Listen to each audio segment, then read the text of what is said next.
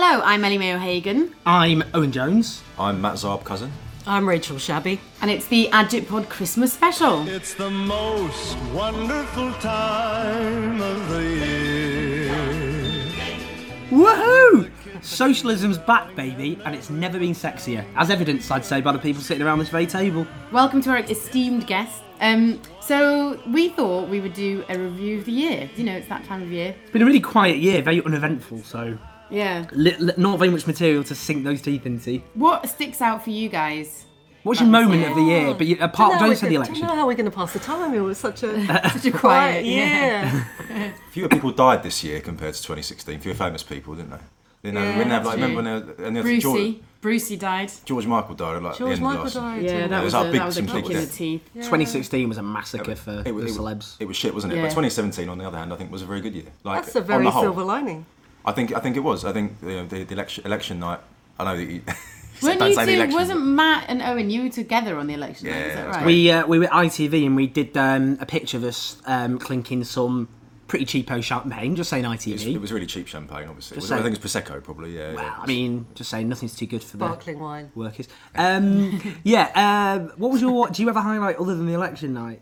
I mean, it's hard to get beyond the high of the election night, isn't it? But I think sort of not just that night, but also what it changed. So, you know, it's a year of extremes, isn't it? So it's like it started off with, you know, this real low and thinking we're in this really kind of regressive time of, you know, Trump, Brexit, far right in Europe, this kind of authoritarian reactionary wave we were in. And the fact that the election sort of turned all that, but also was a moment of hope going forward. I think that's what I take away from this year, that the possibilities of both. Yeah, because the year started with Trump's inauguration. Yeah. So let's come back to the election. I think we should save the best for last. Yeah. So that's a little treat for you. Also, is an incentive to keep listening because some of the other stuff might be dross for all we know. But no, it will be good stuff. Come on. Only gold. Only the best for our listeners. Please stay. We need the downloads. That's quite a desperate pitch. It was pretty desperate. Me and Ellie were in America for the inauguration. I remember that day very well. I remember being in a bar, needed a few beers. But I remember the Trump speech and the bar staff just had their hands over their heads going, fucking hell. And then the barman saying, well, I'm an old man, doesn't bother me, you lot are fucked. Yeah, I spent most of the inauguration sandwiched together with some hardcore Trump fans who'd travelled from very far away, like from Texas and North Carolina, to come and see the inauguration. So I spent about 6 hours that day. I could hear Trump's voice sort of echoing over Washington. And the rest of the time, because obviously like the people in the queue were very fascinated by the presence of some British people. So we struck up conversations with lots of them. And for the first like hour and a half, I was like, wow, this is fascinating. And then after that, I was like, I hate these fascists. I want to go home. But I think it did confirm, though. I mean, obviously, his politics are appalling, and the fact that he's president is obviously a massive issue and not a good thing. But it did confirm that people wanted a departure from the status quo. It was the second event in the Western world after Brexit where you thought, actually, people do want to change. And even if it's, rolling the dice, so to speak, and think, I'm going to go this just alt-right sort of crazy guy, they'd rather that than the neoliberal kind of status quo candidate. And I think Bernie would have won if he was the Democrat nominee, but I think it did just show that it consolidated that idea that people do want to change. And unless the left responds to that, which obviously we have done here, then it's not going to make it get any traction. But I think the left needs to respond to it in a much more sort of intersectional way. I mean, a lot of people say Bernie would have won, but actually one of the reasons Bernie might not have won is that he didn't manage to do that intersectional thing and appeal to, you know, the black vote and the female vote in quite the way that was required to bring a turnout. And I remember around the inauguration, so I remember in the months leading up to that, you know, I'd be constantly in touch with historians, like 30s historians, experts on fascism, and I'd be like calling them up every so often during the campaign saying, is it fascism yet? And they'd say, no, not really, not very close, but not yet. Around about the time of the inauguration and the speech and then the Muslim ban, the ban on people from countries that just happen to be majority Muslim. Muslim ban. Yeah. They kind of went, yeah, actually, no, this is now, we are now in the realms of that. And I think we would be doing a disservice to left-wing politics if we didn't factor in that people, not necessarily saying that people are racist to vote for Trump, but certainly they were prepared to overlook racism to vote for Trump. And I think, unless the left really grapples with that as much as the sort of economic message that was exposed both by Trump and by Brexit, I don't think we're going to get to a progressive kind of... Yeah, because I always thought with the Trump phenomenon, there was always this false choice between either it's white lash, it's the backlash against the successes actually of women on the one hand, of African Americans, of LGBT, of trans people, the so-called bathroom bills where Republicans introduced legislation to ban trans people from toilets which mask their gender identity and so on. That all of that, it was just that, or it was economic dislocation, stagnating wages, the fact male workers on average were poorer than they were 30 years ago, the disappearance of traditional jobs, not least because of free trade agreements, which Clintonian centrism had itself promoted. But it's not, it's a false choice, isn't it? I do look back, that on, November 2016, because obviously, I'm sure, I'm a man here, so I need to be careful, but misogyny clearly played a role, but I would say Indonesia... Men always need to be careful. But, that's what I'd like to hear from you on that, because Bangladesh and Pakistan have elected female presidents and prime ministers, and they're, I'd say, significantly more misogynistic, but misogyny clearly played a role. But equally, it seemed to me that the old centrist formula that was triumphant across the Western world in the 1990s, the Clintons, the Blairs, Schroeder, Jospin, they were all in power. And, the irony is they used to say to the left, you're stuck in the 70s, you're stuck in the past. And today's form of centrism, which just saw as an article of faith, we just need to rerun that formula. And against Trump, yes, I know he lost the popular vote and all the rest of it, but he should have been, Clinton, any candidate should have been unbeatable against Trump. An asteroid hitting Earth seemed more likely. And the fact is that, to me, as well as the demise of European social democratic parties who themselves are wedded to third-way politics across Western Europe, shows that old formula doesn't work because people are angry and frustrated. They want to press the big red button they're told not to press. And at the end of the day, a establishment form of centrism, which seems wedded to an economic system which has self-evidently failed, is not going to mobilise people. And that's why partly Trump won, because a lot of people who would have voted Democrat didn't come out and vote, did they? Yeah, I think from having been there during the period of the inauguration, for me, that was the story of the 2016 American election. It was not actually a surge for the far right in America, although obviously Trump winning has emboldened Nazis to organise in public in American towns and cities. But I think the real story for me was the collapse in the Democratic vote. Because, when I met all of these Trump supporters, I sort of expected, I don't know what I expected. I guess I expected it to be a more complex picture than it was. And I just met them, I was just like, oh, you're just like Daily Mail readers. You're not that interesting. They're very nice people, aside from their politics. But, their politics aren't that surprising or interesting. They're just Republicans. It's not that... But the thing that I really found striking was just the sheer number of Americans, particularly black working class Americans that I spoke to, who just hadn't voted. And the reason that they hadn't voted, I asked... everybody that would lend me an ear, which was a lot of people, because they were sort of quite curious as to why I was there and all this kind of stuff, it was always because essentially what Clinton was offering was Obama's third term, and for a lot of people 2 was enough, and 2 didn't do enough.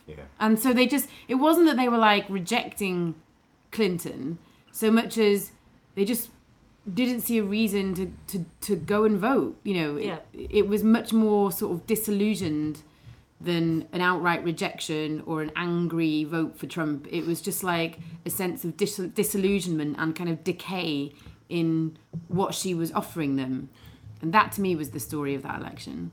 I absolutely agree. I think the economic dislocation and economic insecurity is a breeding ground for the far right. Politics ultimately is about storytelling, telling people, giving people a narrative as to why things are the way they are, and then from that you can extrapolate a a solution, and ideally you want to orientate that so your solution seems the most sort of viable or most sensible.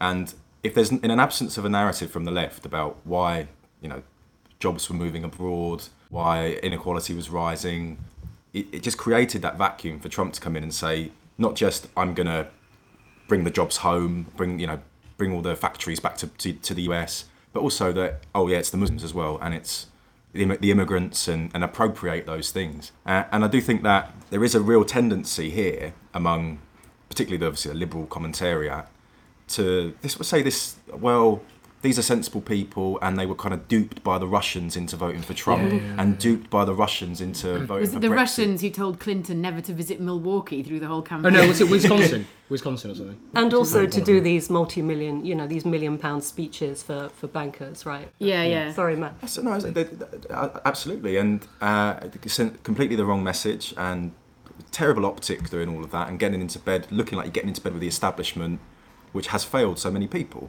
particularly since the financial crisis. When Labour lose a general election here, there's a massive introspection among the Liberal commentariat. They say, right, Labour needs to look at itself. What have the Tories done right? Basically, what can we take from the Conservatives to win next time? And when Brexit happened, it was, these people, they didn't know what they were voting for. That they were duped by the Leave campaign. The Russians were, telling them what to do and all this. And there hasn't been that introspection. And I'm not saying that Brexit is the solution to people's problems, because it's not, obviously, and we're seeing that play out now.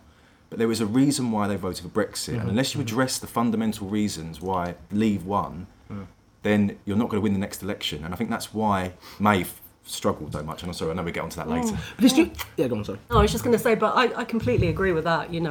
There's been a complete lack of introspection as to why people would have voted for Brexit and for Trump, and sort of missing the economic and the democratic element, the fact that people have felt so discommunicated and disenfranchised from politics for a very long time. But what I would caution, though, is that, we saw this trend in the last year, and it was coming from the sort of liberal left saying, the left has been too obsessed with identity politics. And I would caution against that. I would say, actually, if the black vote and the isn't coming out for you, then that's an indication that you need to amplify progressive politics and not minimize it. And there's been this tendency from the far right. It's a real far right trick. And to be fair, the left has been warning since the economic crash about how this kind of economic uncertainty will create this sort of fertile breeding ground for the far right. That's precisely what the left was saying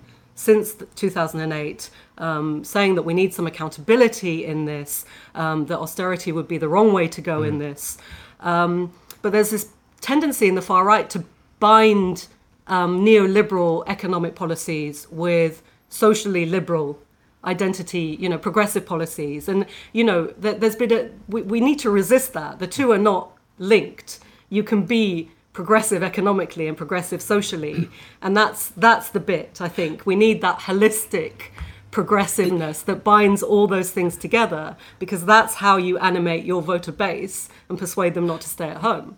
Exactly. The majority of working class people are not white men, particularly in the United States, but also in Britain increasingly so, particularly amongst younger people. The younger you are, the more diverse working class people tend to be, of course. But on that, as well on what Matt said there about Russia, I do think there's this issue of liberal denial, which is basically this sense of the entitlement that so-called liberals or centrists had. They seem to think they should be in power, and there's just been some weird administrative error that's happened, and there's nothing to do with their own political failures. It's basically what they've ended up doing, weirdly, is imitating caricature of the left they always had, which is backward-looking, stuck in the past, dogmatic, know what they're against but not what they're for, believing in false consciousness, that the people out there are just duped and brainwashed and they don't know what's really good for them, looking for traitors, not converts. All of those things, they've actually, rather than say to themselves, hang on a minute, we were dominant in the 1990s, at a time when economic growth and living standards all existed in relative abundance in the Western world, and you had the collapse of the Stalinist bloc and all the rest of it.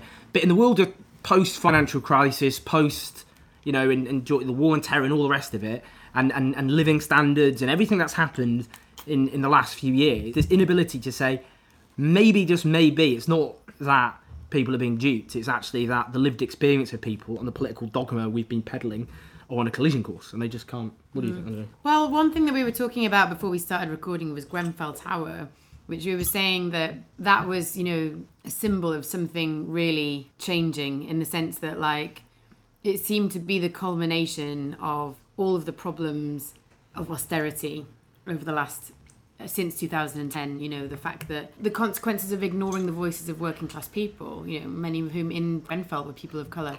They'd been warned for years that the tower was unsafe, but they were ignored. There was cuts to fire safety, the cladding was cheap. It really did seem to represent something beyond the fire itself. I think that was why it was such an enormous moment this year, is because it wasn't just a horrible catastrophe for the people who lived in it. It was also, it seemed to be a collective failure of the way that we organise ourselves as a country, It was an avoidable catastrophe. That was why it was so, I think that was why it still is in the news all the time. It's still something that people talk about. It seemed to me to be like, it wasn't an accident, it was an injustice. It was like we'd gone backwards. That's, that you don't expect that sort of thing to happen now. We're in 2017, maybe 50 years ago or something that might have happened when you didn't have fire safety regulations, but it's like we've gone backwards as a country, and we have. And I think what people, particularly in the commentary, sorry, I know that they're enemy number one at the moment, but they don't seem to grapple or grasp with the fact that the financial crisis in 50 years' time will be considered a much bigger incident than the Wall Street crash. It was it caused an economic global recession. We're still paying for it 10 years down the line. It's caused austerity. It has had a role implicitly in Brexit and Trump and this political shift across the world and a paradigm shift and the rise of the far right in Europe. This should have changed. The system should have been changed and reformed there and then.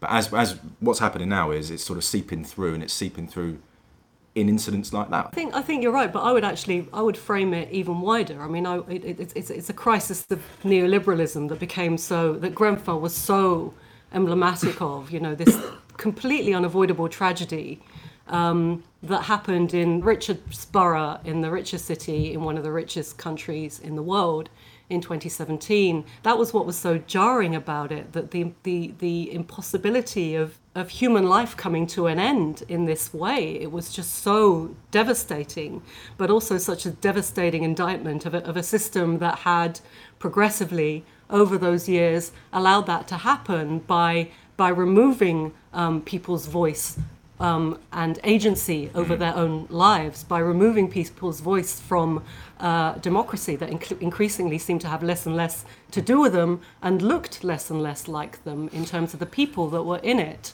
And I think that's feeds into Brexit as well, that it's not just people responding to austerity or the economic crash. It's no coincidence the period of membership to the EU coincides with a period of neoliberalism in the UK. It's no coincidence that communities have been neglected and wealth inequalities have widened and people have felt that their voices don't count in the system that is supposed to serve them for that period of time, and has therefore delivered all that frustration to the wrong address, which is Brexit, rather than neoliberalism. Exactly. I mean, just on that point about Grenfell Tower is, the right's kind of narrative in terms of it was a bogeyman story, wasn't it? The winter of discontent in the late 70s, when after you had mass inflation across the Western world because of the oil price shock and the collapse of the international financial framework, and then unions went on strike to try and get their wages in line with inflation.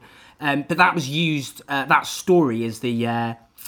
kind of like a story the right used to kind of frighten kids at night kind of thing, and it was seen as when the dead one buried and the rest of it. But it was seen rubbish as on the streets. Rubbish on the streets. We know the script, don't we? But the death knell of collectivism, of statism, and ushering in the neoliberal paradise, which has delivered such prosperity for all since. But I think Grenfell Tower is the equivalent in a very real, meaningful sense, not a myth in the way the Winter of Discontent is presented. in that the lack of voice of working class people who over and over again warned there would be a fire in which people would die. The only way people would listen, they said. The failure with the housing crisis because of the abdication of government responsibility to the market. The lack of fire regulations, it's red tape, isn't it? The lack of fire sprinklers, it costs money. The cladding that was chosen, which was cheaper and flammable because money means more than the safety of people's lives. I mean, that summed up to me what is needed isn't the tinkering with the system. This is what the third way presented itself as, the human, neoliberalism with a human face, which is impossible.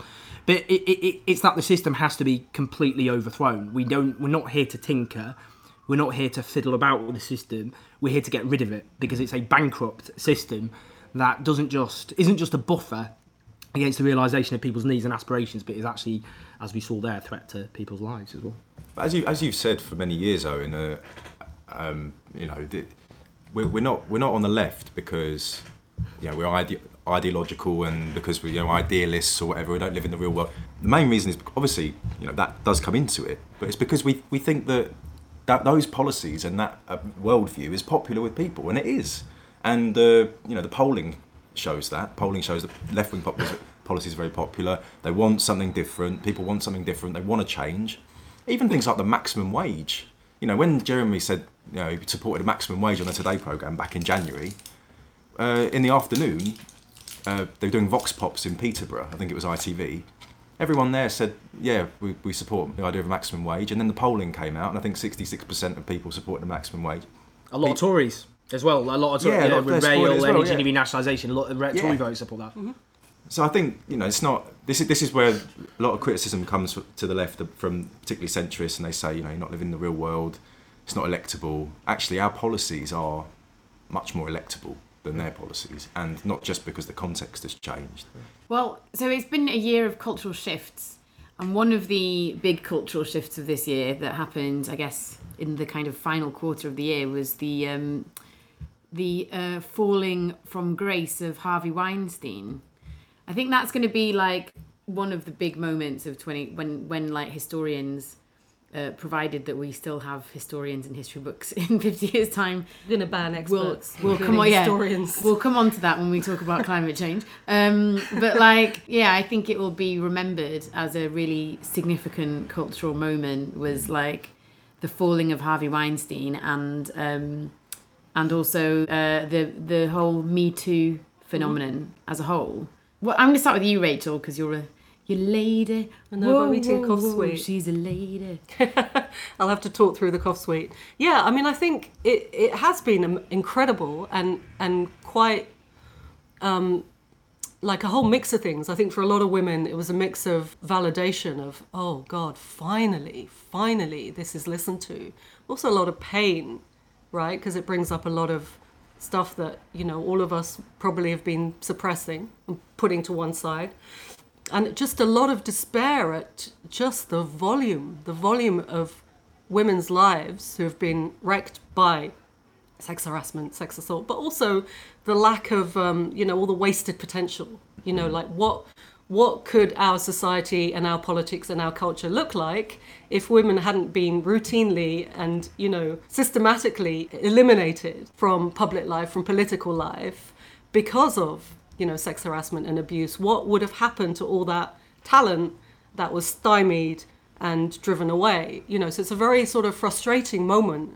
But I also think that the Weinstein avalanche and what that, what has happened possibly could not have happened without Trump being elected. That it was so enraging for so many women that someone like that could be elected despite his attitude to women, despite the wave of allegations of abuse against him, despite that sex tape where he bragged of sexual assault.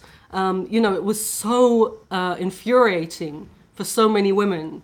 I think that what happened could not have been without the precursor of Trump being president. Yeah, I also think, I was thinking about this the other day, and I was thinking, This has been coming for a long time. It's not just Trump, because I was thinking it's also. Do you remember the Lord Renard scandal? The Liberal Democrats. In 2014, when he was accused of sexual harassment. But then I think he basically, like, there was an internal thing, and they kind of exonerated him because they put the burden of proof quite high and said that there was no evidence, and that caused a lot of outrage. But then even before that, there was Dominic Strauss-Kahn and the chambermaid. So he's the French politician, and he was head of the. Was it the He World was the Bank? head of the IMF. Oh, IMF, sorry. Yeah. And he was accused by a chambermaid of rape, basically, and chasing her down a corridor naked. He was naked, and then raping her. And he was, well, it was a very ugly story because her immigration status was called into question, and she was intimidated in that way. And then eventually he was exonerated. And obviously, I'm not going to comment or speculate about his guilt, but I will say the fact that he was exonerated did cause a lot of anger at the time. You know, and obviously it's not sexual harassment or assault, but also the Oscar Pistorius case, I think is another thing. You know, that basically I think that there's been a general feeling on the part of a lot of women that essentially this is a crime that's basically legal. And I think it has been a long time coming. And I think, unfortunately, I think the way that it's unfolded has been incredibly messy and probably not how we would have wanted to have it to have unfolded, because what's been happening for so many years is there's been a vacuum of injustice, like a vacuum of justice, that's been created by all of these women experiencing this stuff, and lots of them actually coming forward but not being believed, and that's created like a vacuum of justice, and we've filled that vacuum with rage and despair and anger, and I think the way that we've dealt with that collectively has not always been particularly productive, or the way that that we might want to in an ideal world, but that's because of the vacuum of injustice that's been created. And I think that what we need to do now is to actually build proper mechanisms that do hold men accountable for this kind of stuff, that means that women's accusations are treated with credibility, and that can deliver like real, profound and genuine justice, and a kind of restorative process that hopefully educates men about their behaviour along the way. That's what I hope comes out of this. And Michael Fallon as well, he resigned, didn't he, because of, well, there was a Julia Hartley-Brewer thing when he put his hand on her knee or something, and she said it was nothing and tried to play it down. And then he resigned because he was, apparently number 10 said to him, is there anything else? And he said, I can't guarantee it. And there's like a Secretary of State, that's the Defence Secretary. I mean, for goodness sake. I think the reaction to Harvey Weinstein's been very positive in a sense, because I think it's underlined, educated a lot of men as to where the boundaries are, what isn't acceptable. And I think the level of hostility towards people like that is an illustration of, like, I think how far we've come as a society. However, I think it is still happening in every workplace, in every public space. It's happening all the time. And I don't know if it's a generational thing, if it's older men are more likely to do it, and hopefully, that will change. But I think you're right, like, that doesn't seem to, I think because of for a long time, there hasn't been that justice. Well, how would you like to have sort of played out if you could have chosen? I really don't like whisper networks. I think they're really bad. So for the people who don't know what a whisper network is... I don't. It's basically a network that women are in, where they essentially warn each other about men that might sexually harass them or whatever. And so it's an informal network of women, and I know that there's one in London in the media industry, and I know that there's one in the US media industry as well. And I really don't like it, because the reason I don't like it is not particularly because for men's sake, but because I think what it does is it puts all of their burden onto women to have to deal with those accusations. I've had the experience of hearing about someone that I'm friends with who's named in the US whisper network and accused of several things. You don't know whether to believe it and to distance yourself from that person. You don't know whether to sort of think, well, that's just a third hand. How do I know whether that's true or not? You think, should I warn other people? How do I manage my relationship with this person? Actually, I think one thing is not having whisper networks, and actually building a system where this kind of stuff can be spoken about in the open in a way that feels compassionate and without blame, and without, I mean, blame towards the woman. So that's one way that I would like, something that I would like to change. But also I think, one thing that we learned from the Me Too scandal I would say phenomenon, is that like pretty much every woman that I know has experienced some kind of sexual harassment or assault. And that means that pretty much every man that I know must have done it at some point. And I think we need to ask ourselves, what are we going to do with these men? Like, what are we going to, because they're not going to, we can like do what we did with Michael Fallon and like get them to resign and then make them pariahs in public life. But they're not dead. They're still alive. They're still going to work in workplaces with women in them. Be a society. They're still going to form relationships. And I think that we haven't asked ourselves, we haven't really got to the point yet of where we say, like, with men like who do things like what Harvey Weinstein's been accused of, well, the answer is very simple. The criminal proceedings that those men need to face, and they need Why hasn't he been arrested? I think he is a subject of a couple of inquiries. There's a couple of inquiries particularly ongoing here, I think, as and well. It's obvious that that's what needs to happen. It's obvious that like he just needs to be kept as far away from women as humanly possible. But outside of men like that, there are millions and millions and millions of men who have done this and who are leading normal lives, who are in normal relationships, who we know and are friends with. And I think we need to ask ourselves, like, what are we going to do about that? Because it's patriarchy, isn't it? That's the issue. And exactly. But that doesn't rob people of agency as well, because the danger then is, obviously, you go, well, it's a system. And it's that balance, though, isn't it, between agency and system. And because, obviously, men are not compelled to behave in certain ways, clearly, but patriarchy legitimises a sense of male entitlement and behaviour. Yeah. But I think that, we don't. You're right that it doesn't absolve individual men of agency, but I suppose if there is something to be heartened by in this conversation, I've seen now instances, sort of just anecdotally, where I'm in conversation with men who actually are saying those things now, saying, well, we are all socialised in a patriarchy, and this is how I, as a man, have been socialised, and starting to see the sort of cracks in the system, and also being in conversation where men have been very willing to engage in the conversation and actually quite attentively listening to women discuss it and kind of asking for clarification, slow down, can you explain this bit, tell me this bit again, like wanting to get it, right? Which I find heartening, and that has got to be part of the solution, right? Having that capacity and openness to have those conversations. Yeah, I actually have to say I felt a lot of despair over the Me Too thing, just because it's just so ubiquitous. But I have actually also felt quite optimistic about the future, because so many men that I know have actually responded in a way that has been quite humble and open, and that to me does suggest like a more profound change than maybe the immediate changes that we've seen as a result of the initial scandal. That actually maybe men are changing in a way that isn't just good for women but also good for them. And that's good. I don't think this is maybe slightly controversial, but I don't think that naming and shaming people on social media is a bad thing, because as the world gets smaller and smaller because of communications and because of new platforms and new media and all that sort of stuff, in the past you would only have lived in your little town or village, and if you did something like that, then you would be named and shamed by everyone who knew you, and that would only be the people who you lived with. And I think now, that isn't the case anymore. People live very mobile lives, and I think there has to be a mechanism, some kind of social mechanism for holding people to account on this stuff.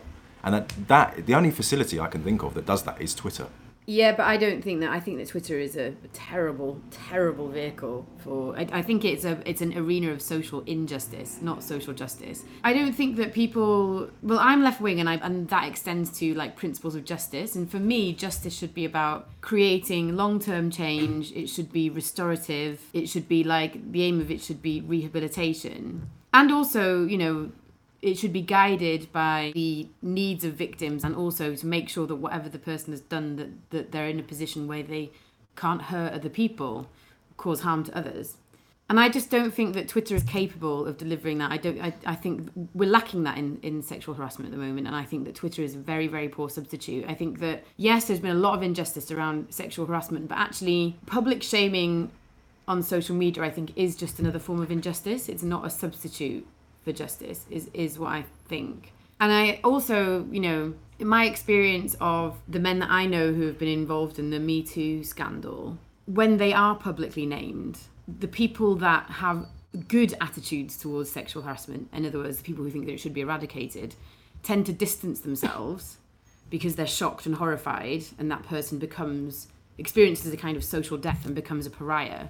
But what people don't see is that people with very bad attitudes towards sexual harassment, people who maybe have done it themselves, people who think that it's not a big deal, it's a big fuss over nothing, they then rally round that person and they say, you're the victim here, like, you did nothing wrong, this is all a big fuss over nothing. And that person then is faced with the choice of, do I try to learn from this and grow, or do I allow myself to be the victim? And obviously, ultimately, it's an individual choice, right? Like, that person still makes their own individual choice and they have to take responsibility for that. But it's a lot easier to choose the comforting but ultimately wrong choice of considering yourself a victim if the only people who are around you are people who are encouraging you to see things in that way. Yeah. And so I think like public shaming on Twitter is actually, in the long term, bad for justice for sexual harassment survivors. I think that the process needs to be more considered, and it needs to be about achieving kind of genuine change, as well as, you know, being led by the safety of women at its heart. All right, so that was depressing, but we are entering a new year with the Labour Party doing extremely well in the polls, things looking good for the left. So how are you guys feeling about 2018? I'm feeling pretty optimistic. I mean, look, I think Salvation has us at 45% now. There is a polarisation in politics, obviously, but I think that Jeremy Corbyn has obviously gone from strength to strength this year, and I can't see that tide turning. I think he's going to be going out to lots of different marginal constituencies over the course of the next year, campaigning as if a general election were imminent, and I think it probably is imminent, actually. I don't see how this government's going to survive Brexit. So I'm feeling pretty optimistic in that I think we're going to get a Labour government by the end of next year. How about yourself, Rachel? Yeah, I think it's a really good time to be on the left, isn't it? I mean, what I think is really encouraging and inspiring is not just the snap election, which obviously was a great moment, and, you know, 40% vote share for the Labour Party, having tacked left and on a left manifesto and with a left leadership, but also in terms of the sort of regeneration and the revival of the left, and the sort of intellectually as much as politically and in terms of policy making. So, you know, if you look at 30 years of neoliberalism where actually there's been a sort of stagnation, there's been a lack of kind of intellectual creativity around the left wing, you know, because neoliberalism was accepted, right? There was this cross-party consensus, and that wasn't just inside the politics of the Labour Party, but it bled through into, you know, universities and think tanks and, you know, institutes of the establishment all sort of absorbed this paradigm. And now it seems like, well, if we've broken this paradigm, then we can revive a lot of left-wing thinking, which to me is really exciting. And we could see glimmers of that during the election campaign. We could see glimmers of it actually in the manifesto, but also in the kind of tone and style of the campaign, which was very joined up in terms of, you know, creating this kind of socialism for the 21st century. So it's not just economic policy, but it's an economic policy that's connected to being socially liberal and to being collective, like binding different people together under the same fate, migrants, workers, you know, nurses, all these people all became a collective we in a way that we haven't seen in politics for a long time because it's been so atomized and individualist. But also in terms of like just going forward and looking at what can be created in terms of policy that is economically just, but also economically gender balanced and economically green balanced. So even when you look at something like renationalisation of utilities, for which there's huge support, well, that dovetails into green energy. When you look at nationalisation of energy networks, that affords a possibility to also make them renewable, and that's what happened in Germany. That's why Germany is now in a situation where it's, you know, at one point this year it was in green energy surplus. It had more than it needed. It's been this huge success story in green energy terms, and that's partly, and not unrelatedly, because it had a drive towards renationalisation. So I look forward to seeing how all these things join up and link together and become, a platform, a left-wing platform that combines all these things that we care about, the environment, diversity, gender issues, as well as economics. I think it's a really exciting time to be developing policies like that. Yeah, I mean, I find it surreal that for the first time in my life, socialism is a meaningful political force in this country. And I was born a year after 1983 defeat, after the right of the Labour Party in the form of the SDP had left, and there was a landslide defeat, and the left was blamed, ad infinitum really for that. And then, I was born in the middle of the miners' strike, and the defeat of the miners really, after that, the left just went into a precipitous decline. The end of the Cold War was spun as the end of any alternative, not just capitalism, but free market, rapacious capitalism. So to see this suddenly, this resurrection because of the failure of neoliberalism to meet people's needs and aspirations is absolutely astonishing. I mean, I do think actually, I guess building on what Rachel said there, the manifesto to me is a kind of minimum programme in that now I think this is about pushing the envelope now, pushing the Overton window. That's the kind of what's seen as politically possible at any given time. And I've been writing about, things which Labour haven't committed to yet, but which I think are worth kite flying on, like a 4-day week or nationalisation of the entire financial sector and public banks to... Free owls for everyone. Everyone's getting an owl. But yeah, I mean, now this is time, we can talk again about things... Pet owl? Yeah, everyone gets a pet owl. Do you remember that someone hacked Ed Miliband's Twitter account? Oh, yeah. It was a Labour account. And tweeted free owls at everyone. But I'm also, still waiting, Ed. manifesto, yeah. We're still waiting. But also, yeah, things like democratic public ownership, workers' ownership of industries that are far beyond utilities that are natural public monopolies and which were, frankly, publicly owned for most of the Thatcher era. And so I think now we need to kind of be and look at the best practices abroad and how we can stitch those together. The fear that just on that, and I'd like to hear everyone on this really kind of, well, the one is polarisation in terms of concerns, polarisation which Matt refers to, because what we've seen is a revival of the two-party system. We're back to, the two parties combined have the same, the highest combined share since 1970. And that's because I think we've got older people who have been protected largely from austerity. In fact, income, I mean, there are lots of older people who live in poverty, 1.9 million, but living standards overall have gone up. And also they're the most socially conservative section of the population. Younger people, on the other hand, have suffered, well, the working age population have suffered the worst fall in wages of any country other than Greece, of the industrialised OECD countries, and are far more socially liberal, or whatever you want to call it. So the danger now is you've got a chunk of the population, a polarised bloc, who are kind of an anti-socialist bloc, who fear the rise of the left, and then another one which has nothing to lose from the end of this current system, everything to gain. But on that, it's the election thing which I'm interested in, which Matt talked about, because... So we've got this Fixed Term Parliament Act. You could look at this year and think, well, that meant horseshit, didn't it? Look, that was not worth the paper it's written on. But that's a different thing, isn't it? Because an opposition can never really, that's the whole point why it was bollocks.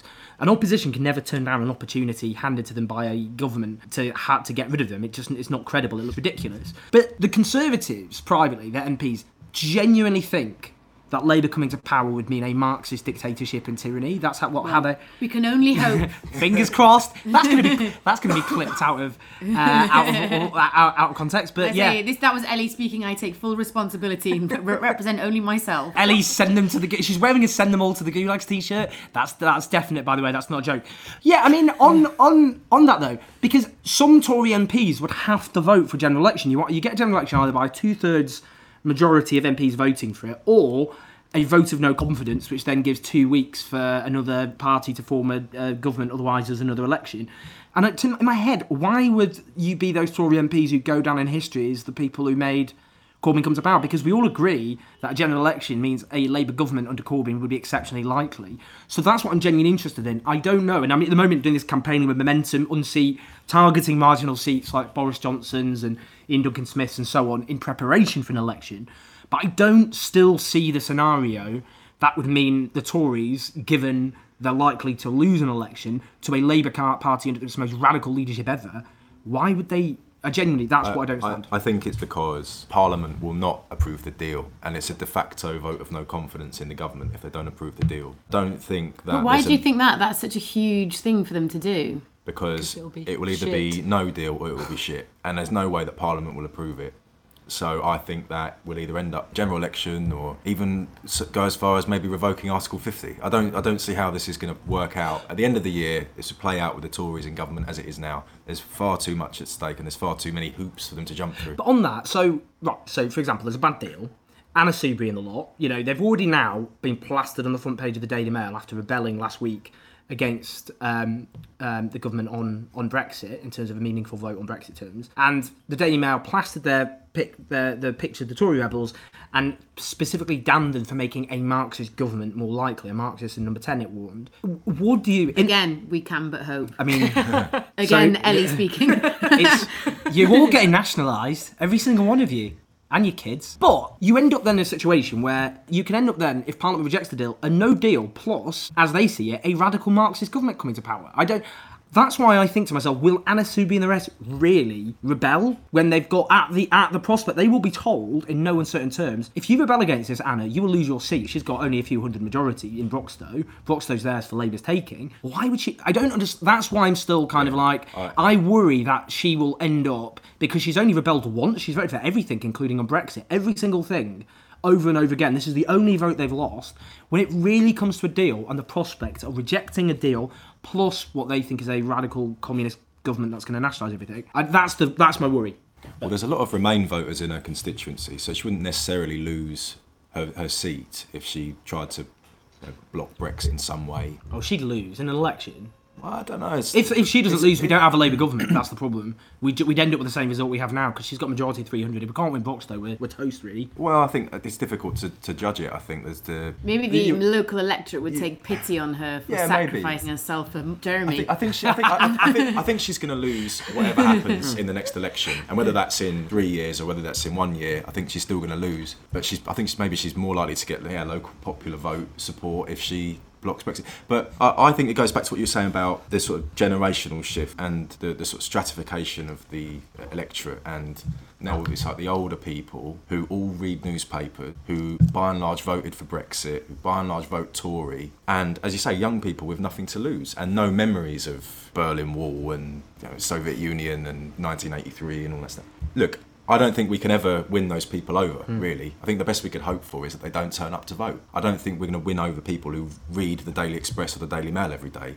And to be honest, I wouldn't want to compromise on our programme in order to do it. I mean, what we've really got to do is increase turnout amongst younger people. That's right. And expand the electorate. Yeah. Exactly. But you're right. I mean, I suppose if we end up in this, circumstance of chaos and all the rest of it, we have to have a national movement that makes it almost politically impossible not to have an election. I suppose that's the challenge. Do you think there's going to be an election next year, Rachel? I mean, it's impossible to read, isn't it? But I do think, as Matt says, there's something unsustainable about this and, events, right, over the next year. But I think going back to, what the people the Conservatives who rebelled to allow Parliament a vote on the final deal, which is what Matt was talking about, I think something snapped, actually. I think that we saw it snap during the election, which was the power of the right-wing tabloid press collapsed, and it collapsed. People actually got irritated by it, to the extent that, one newspaper had this, what was it, a 13-page tirade against the Labour leadership. Some Tory MPs were saying that when they were canvassing,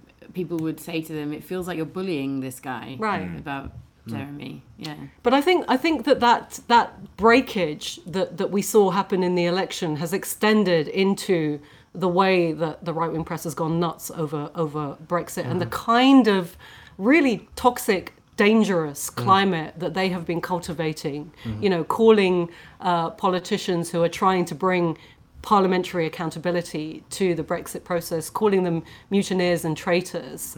And, not surprisingly, they then receive lots of death threats to that effect.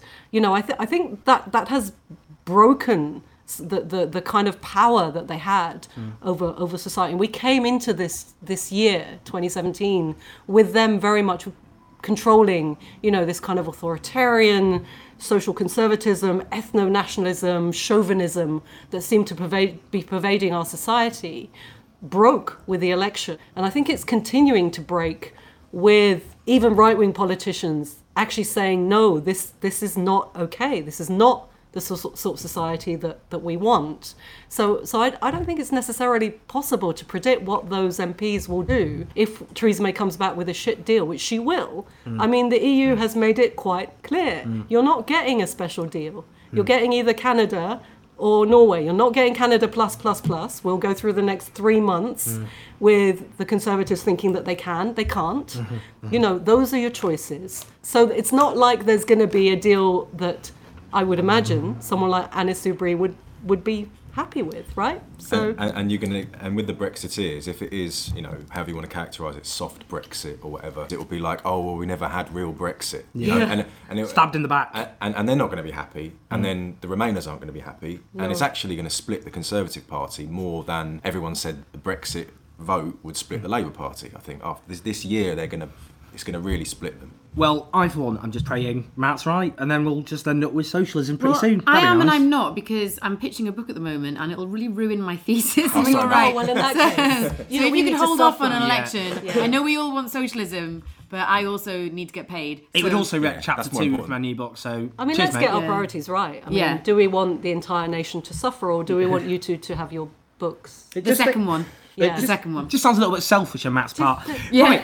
All right. Well, happy Christmas and a happy New Year and festive greetings to all of our listeners. It's And been then- an absolute delight, you two. Yeah. Convabes. Thanks. Thank you for It's coming. been a pleasure to be on. And get well Thanks. soon to both of you, because both of you have got colds. But they still, you know, Festive sacrificed. jokes. Yeah, they still did it. pulled it out of the bag. tried. And there's one final thing, which is I have actually prepared a Christmas present for our listeners, because we've been getting a lot of activity on our account asking us what the theme music is for this podcast. Obviously, we've got Christmas music today, so it's not the right one. But so therefore, I've taken it upon myself to make us a Agitpod Spotify playlist, which has the theme music and lots of my favourite protest and political music on it. So that's in our bio. So Merry Christmas from us to you. Enjoy the tunes. Happy Socialist Christmas, everyone. Merry Christmas, everyone. Happy Winterval, politically correct. There's always one, isn't there? That'll be a Daily Mail headline in the offing. All right, bye guys. Bye. Most wonderful time